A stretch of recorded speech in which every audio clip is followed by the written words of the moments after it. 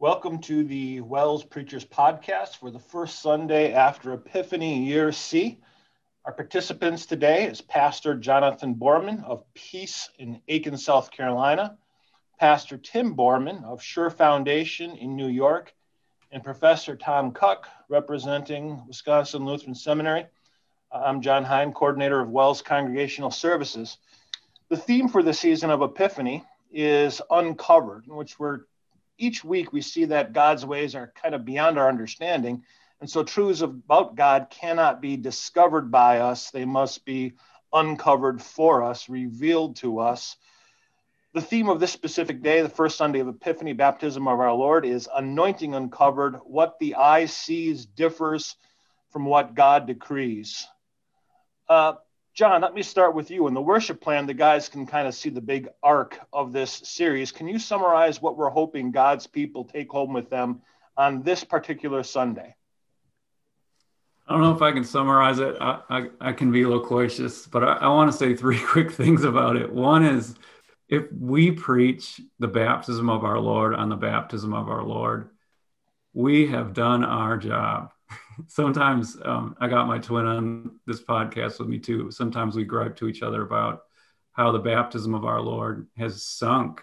And it used to be like, this was the greatest preaching in the church. It was must attend church, like Christmas, like Easter, like the greatest sermons ever preached by Martin Luther, by Ignatius of Antioch, that kind of thing. So if we do justice to the baptism of our Lord, we've done a pretty good job.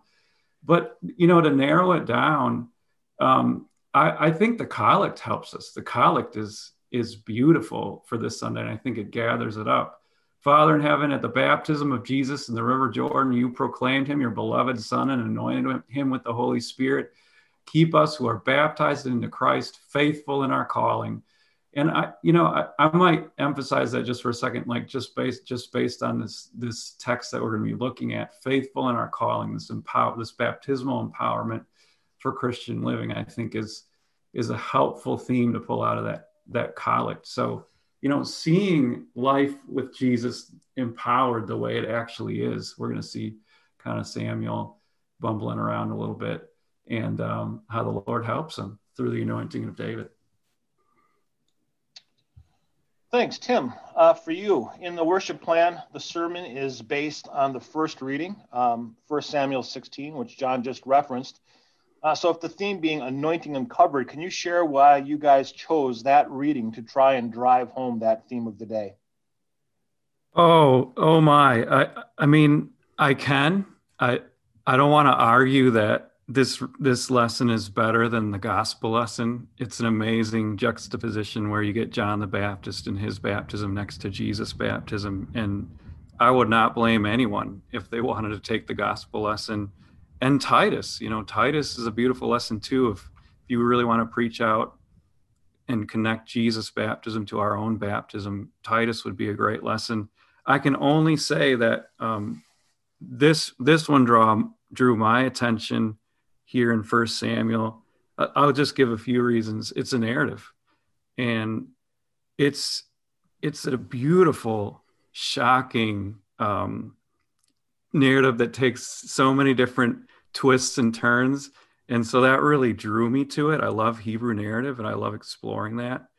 You get some programmatic scriptural statements in here that Jesus even takes into his own teaching ministry, like in verse 7, where we have the Lord not looking at the things that people looking at. Jesus takes that into his own teaching ministry, and he actually says that the things that people look at and are attracted to are evil, he says in the Gospel of Luke. So you get to talk a little bit about that.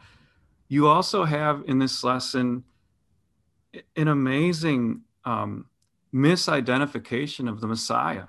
Like Samuel actually becomes who is one of Israel's greatest prophets ever. The prophet Jeremiah says that he's in the great pantheon, with Moses. And yet he becomes one of the greatest false preachers to himself ever in saying that Eliab surely must be the Messiah.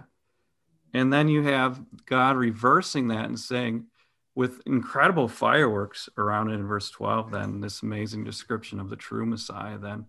And of course, that connects up well with the baptism of our Lord. I think there's a lot there. So that's why I want to take it. Great. Tom, question for you. Hopefully by now, any guys who have are listening to this podcast, they've already done their text study. That's our encouragement, that they do the text study before listening to the podcast. But you teach Old Testament at the seminary. So just in skimming through it, what do you see as the one or two biggest things that jump out at you in the Hebrew text? Yeah, this, because it is a narrative, there aren't a ton of grammatical issues in this text, but there are a number of little nuanced things that are pretty interesting. We already focused attention on verse 7 a little bit, and there's a textual critical issue that's there. Most of our translations actually go with what the Septuagint had. They think that the Masoretic text got shortened up by homiletoloiton. Say that word 3 times fast, huh? And that they think that it shortened up a little bit. And so most translations will go with the Septuagint. I think that probably is a fair way to go. The book of Samuel in general has lots of textual critical issues. It's one of the more difficult books in the Old Testament as far as textual critical things go. So that's one to take note of. There are a number of little nuanced things that come in here. Like, for example, David is called the Hakatan, the little one. We're not sure if that refers to David simply being the youngest son, which is possible, or if it also is a commentary on his size. Eliab was looked at as being tall and strong, whereas David perhaps is smaller in stature. And so by contrast, Saul was tall. They did look on his outward appearance, which did not give the Israelites any look into the heart of Saul whatsoever. And yet back in chapter 15, Samuel said to Saul, when God rejected you, or when God rejected him, Samuel points out to Saul that Saul had considered himself as small in his own eyes. It's the same Hebrew word katan. So you have this little interplay between Saul, who had thought he was small in his own eyes, who God made great, and then Saul turned his back on him. And now the kingship is going to go to who? The Hakatan, the small one. And who would have thought that? Only God could come up with a plan like that, and only God could reveal a plan such as that, which is amazing. One of the cool things about this text is that there's an inclusio aspect to this text. The text begins with God coming to Samuel and telling him to take his horn of oil and go and anoint one of Jesse's sons. And then it ends at the very end with Samuel anointing David with his horn of oil. And so that horn of oil thought, the anointing thought, kind of wraps this whole text together. And the Old Testament anointing, of course, was a powerful thing. The Spirit of God came on David. It rushed on David in power, is the way the Hebrew literally reads. And so, of course, we hear a reminder or perhaps a shadow, we would say, of baptism and its power, and how the Holy Spirit came on Jesus with power at his baptism to empower him for his work of salvation. So a really cool connecting thought there for the baptism of Christ.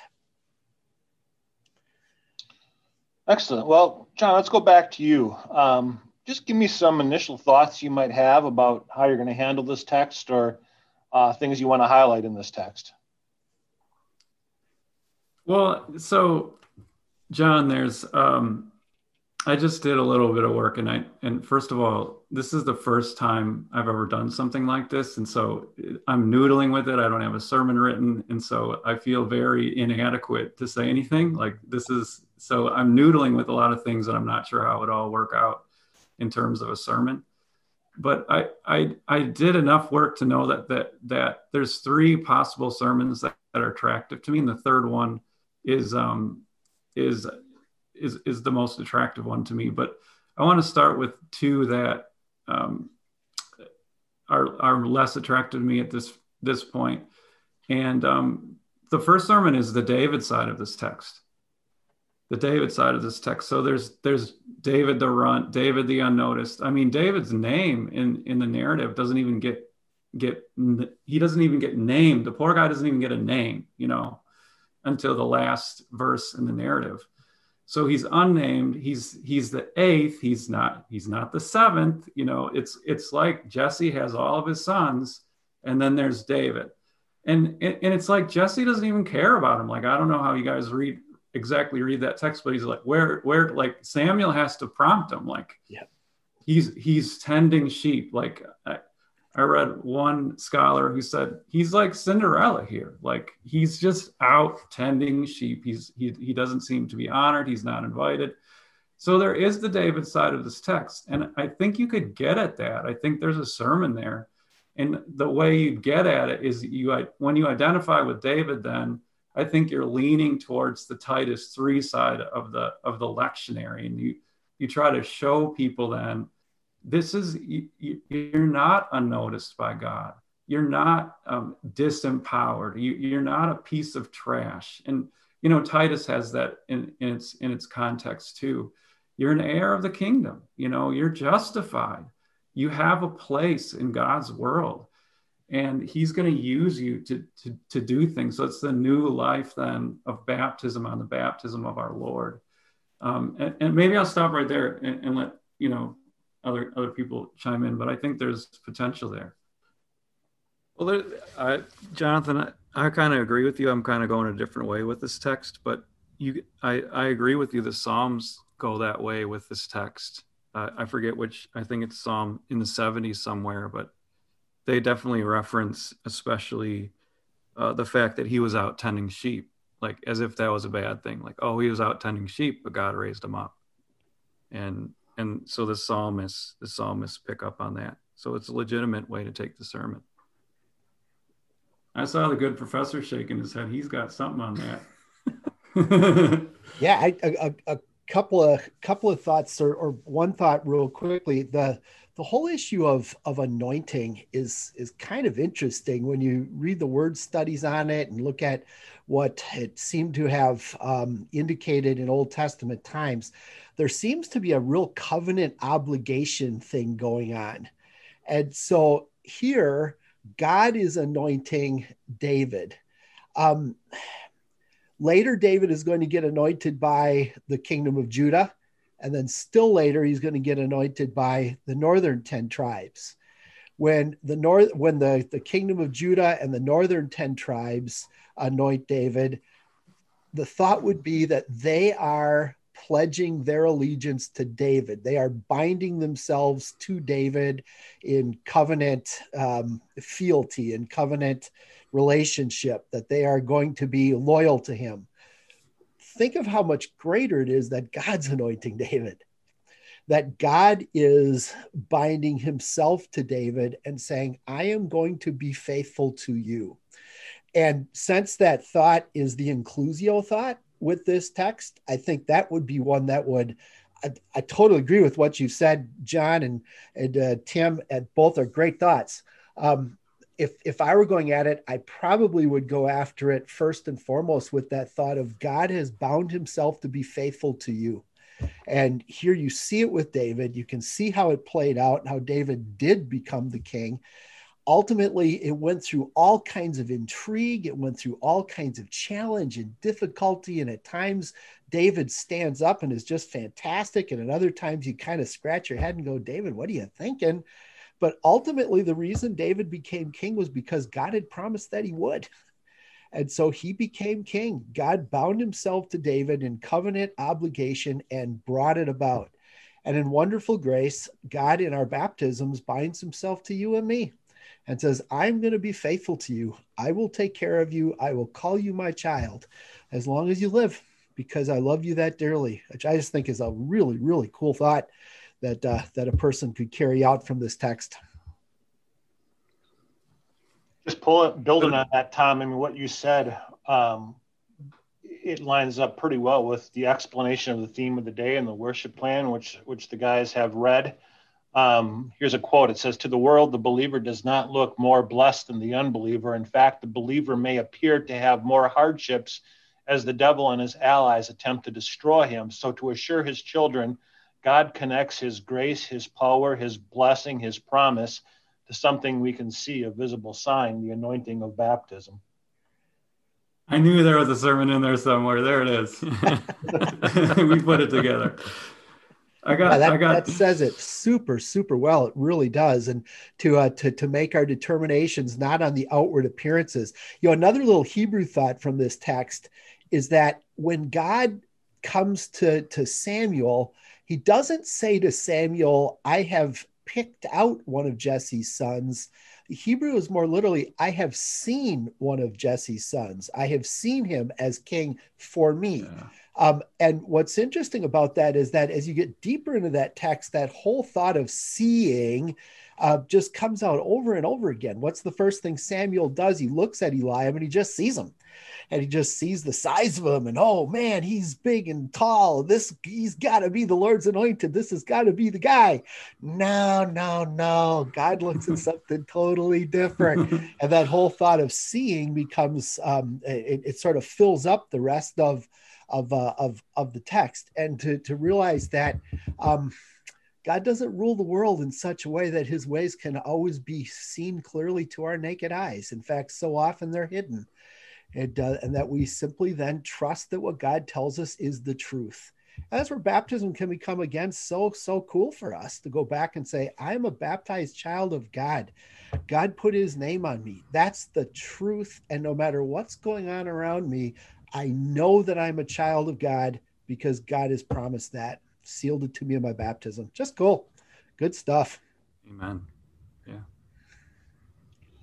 John or Tim, just you guys, I know a question a lot of guys listening to this are going to ask is they're thinking through the various parts of the sermon, whether it's the malady or a specific gospel, the gospel and the words of this specific text. You guys have any thoughts on for example, what in this text would possibly a preacher say that would call someone to repentance, or what in this text would help someone see the beauty of their Savior Jesus? Thoughts on that? You want me to take a swing, Jonathan? Come on. Well, the David, like if you go the David route, which we've been talking a lot about, the malady's pretty obvious, like that you despise yourself. You can despise yourself and look down on yourself and not see that God has raised you up. I want to pitch another idea though. There's a lot of characters and it's interesting to walk in their shoes a little bit. But what about Samuel? He's carrying all the action forward in this text. In fact, he's the whole reason why this text kind of exists. And if you look at it from his perspective, he's a total disaster here. From the very beginning, the Lord comes to him and his grief has gone on too long. He's got like what I would call unbounded grief, unlimited grief. And that's nothing less than despair because it hasn't been limited metaphorically, emotionally, spiritually for him. And he hasn't carried out his vocation as the anointer. And that, frankly, it would be, I think Emily Dickinson, I found a poem by her, and she said this, that despair, which I'm talking about his unlimited grief, is she compared it this way. She said, it's contented as the eye upon the forehead of a bust. So what she's saying is that not all contentment is godly. And when you get contented with sin and with disaster and you actually become hopeless, that's almost kind of the worst sin of all. And you no longer look forward to the messianic reign and the messianic anointing. And then if you carry that forward then, and you arrive at verse 6, again, Samuel goes to the other extreme. Like he has no hope in an anointed Messiah. And then he gets too optimistic. And he has what you might call unbridled optimism, which isn't messianic hope either. So it's unbounded. It's like, oh, here it is. And the first solution that comes along, which is what ambulance chasers, Jehovah's Witnesses, and politicians rely on, that people are gullible, that people will go for the first Messiah to come along, and they don't wait to see, like, is there a messianic hope for us? And then as you move through the text, then the great gospel message is, there he is. Heaven opens, the Spirit comes down, like Jesus has come into the world. And that's a life-changing thing, I think, for Samuel, because with this pericope, he rides off into the sunset. He shows up briefly a little bit more in the book, but this is pretty much it for him. And he goes out with this great messianic hope in his heart. So that would be some law gospel stuff too. Go ahead, John. Well, I just want to build on some of these ideas. I'm really drawn to Samuel here as a character, because I think he helps us get at some really key issues. And one is, you do have this idea of inappropriate grieving. God does come to him, and he doesn't say, why are you grieving? He says, how long are you grieving? So grieving is not inappropriate in and of itself, but Samuel's grieving was, and Professor Cook talked about that a little bit. But when you grieve inappropriately, you end up doing inappropriate things, and this is where you can kind of get into some law things. There is a textual issue here. There's a textual question here that we haven't mentioned yet, and that's that is verse 2 and verse 3 a cover story, or is it actually the Lord's instructions? And I guess I don't have a firm position on that, but it seems to me, and we're not doing exegesis right now, but it seems to me that what's happened is that the Lord told Samuel to go and anoint a new king, and I'm going to tell you who it is. And then what happens is he jumps in on the Lord, like he cuts in on the Lord. And I think that's why you don't have the same prophetic formula as you have in verse 1. And so it's not a cover story. The Lord is just calmly continuing giving him instructions. If that's right, either way, it doesn't matter. Later on, you have Samuel explicitly missing. The Lord giving him instruction. I'm going to tell you who the king is. I'm going to tell you who the Messiah is. And Samuel doesn't wait for the Lord's word. He just decides on his own. And it's an amazing, Hebrew narrative never has psychological introspection, but it's just very, very rare. It's very, very unique in the Hebrew scriptures. But here we get this psychological insight into Samuel's self-talk, and we should pay attention to that. Like the Lord had told him, I'm going to tell you, and he did not wait for Yahweh's word. He just decided on his own who the Messiah is. This is very problematic. If you think about Samuel's life, for example, like we sing hymns about this, right? Speak, O Lord. Like this is Samuel saying, like, Lord, your servant is listening. Like, come on, like this is Samuel. What happened to Samuel? Samuel is a totally different character here. He's not waiting for the Lord to speak. So you have inappropriate grieving, and I think there's a lot there. Like us Christians who experience this world can become so world weary, so tired, that our tiredness very quickly, on a razor's edge, we go from being tired to despairing. We go from being beat up to being defeated. And this is Samuel. Like Samuel won't even leave Ramah anymore. He won't even go. He won't do it. He doesn't. How can I go, Lord? I can't go. Saul's going to kill me. Which I don't know where the death threat comes from. Where does that come from? He's very anxious. And so we do this to ourselves. And for us to just calmly stop and listen to Yahweh's word is important. So there's inappropriate grieving. And then the second thing, and I'm kind of building on what Timothy talked about, is this idea of looking to the wrong Messiah. I think there's a tremendous opportunity here, just a tremendous opportunity to help people understand who Yahweh's Messiah actually is. Who is the Lord's Messiah? Because the world has its ideas about what a Messiah is. We have ideas about what the Messiah is.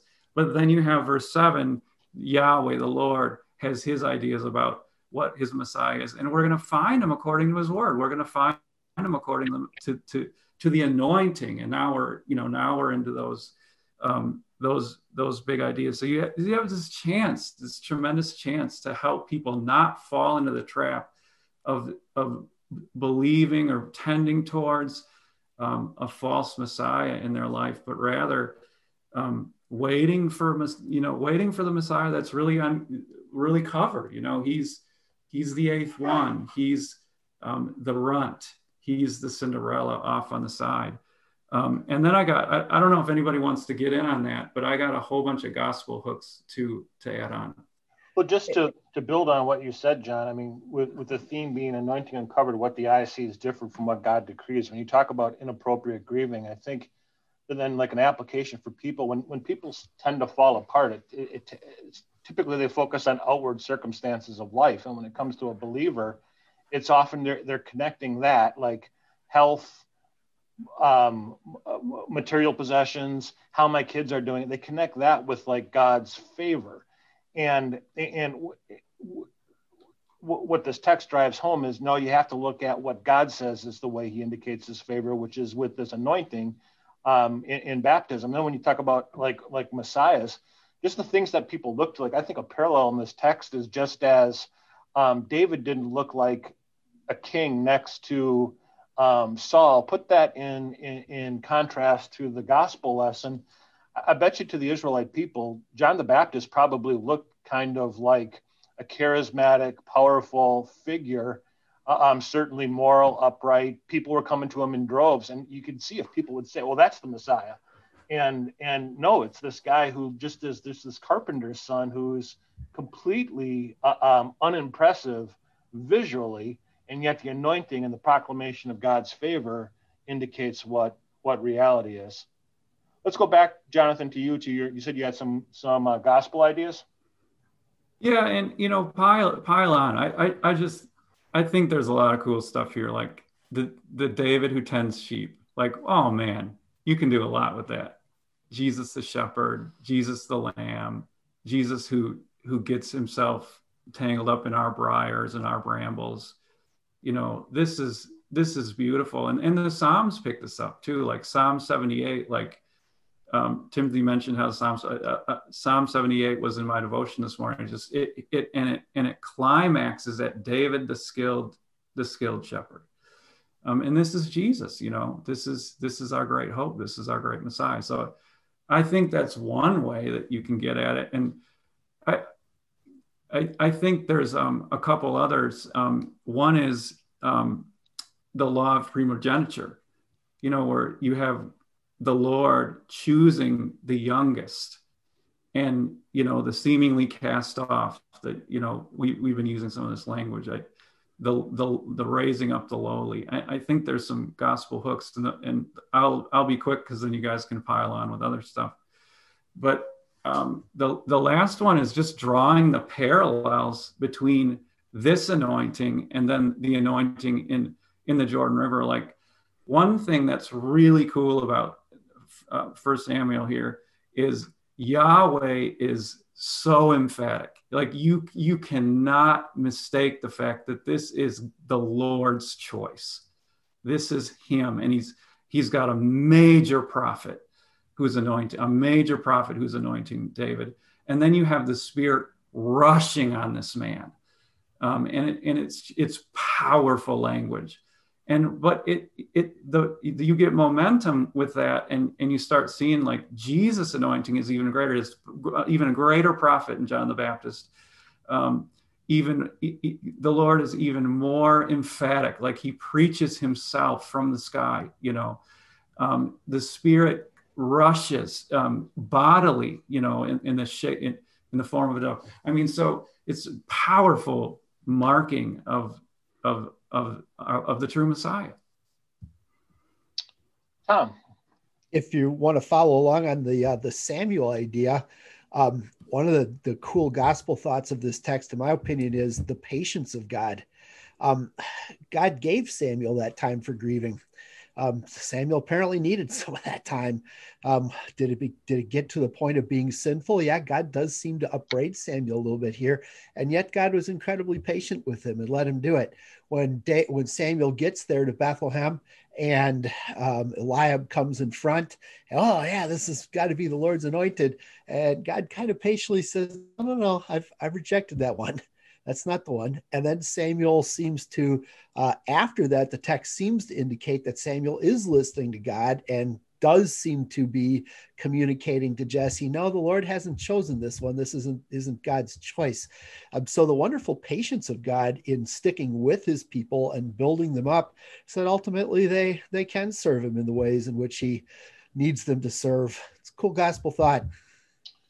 Would you guys say that this is legitimate? Like, I'm thinking of, as far as gospel proclamation, keying in on the concept of anointing, of God's choice. It's interesting that, so in God chooses David opposed to the others, which you might think would be the right way to go with the others. Here God chooses Jesus in the gospel lesson, even says he's well pleased with him.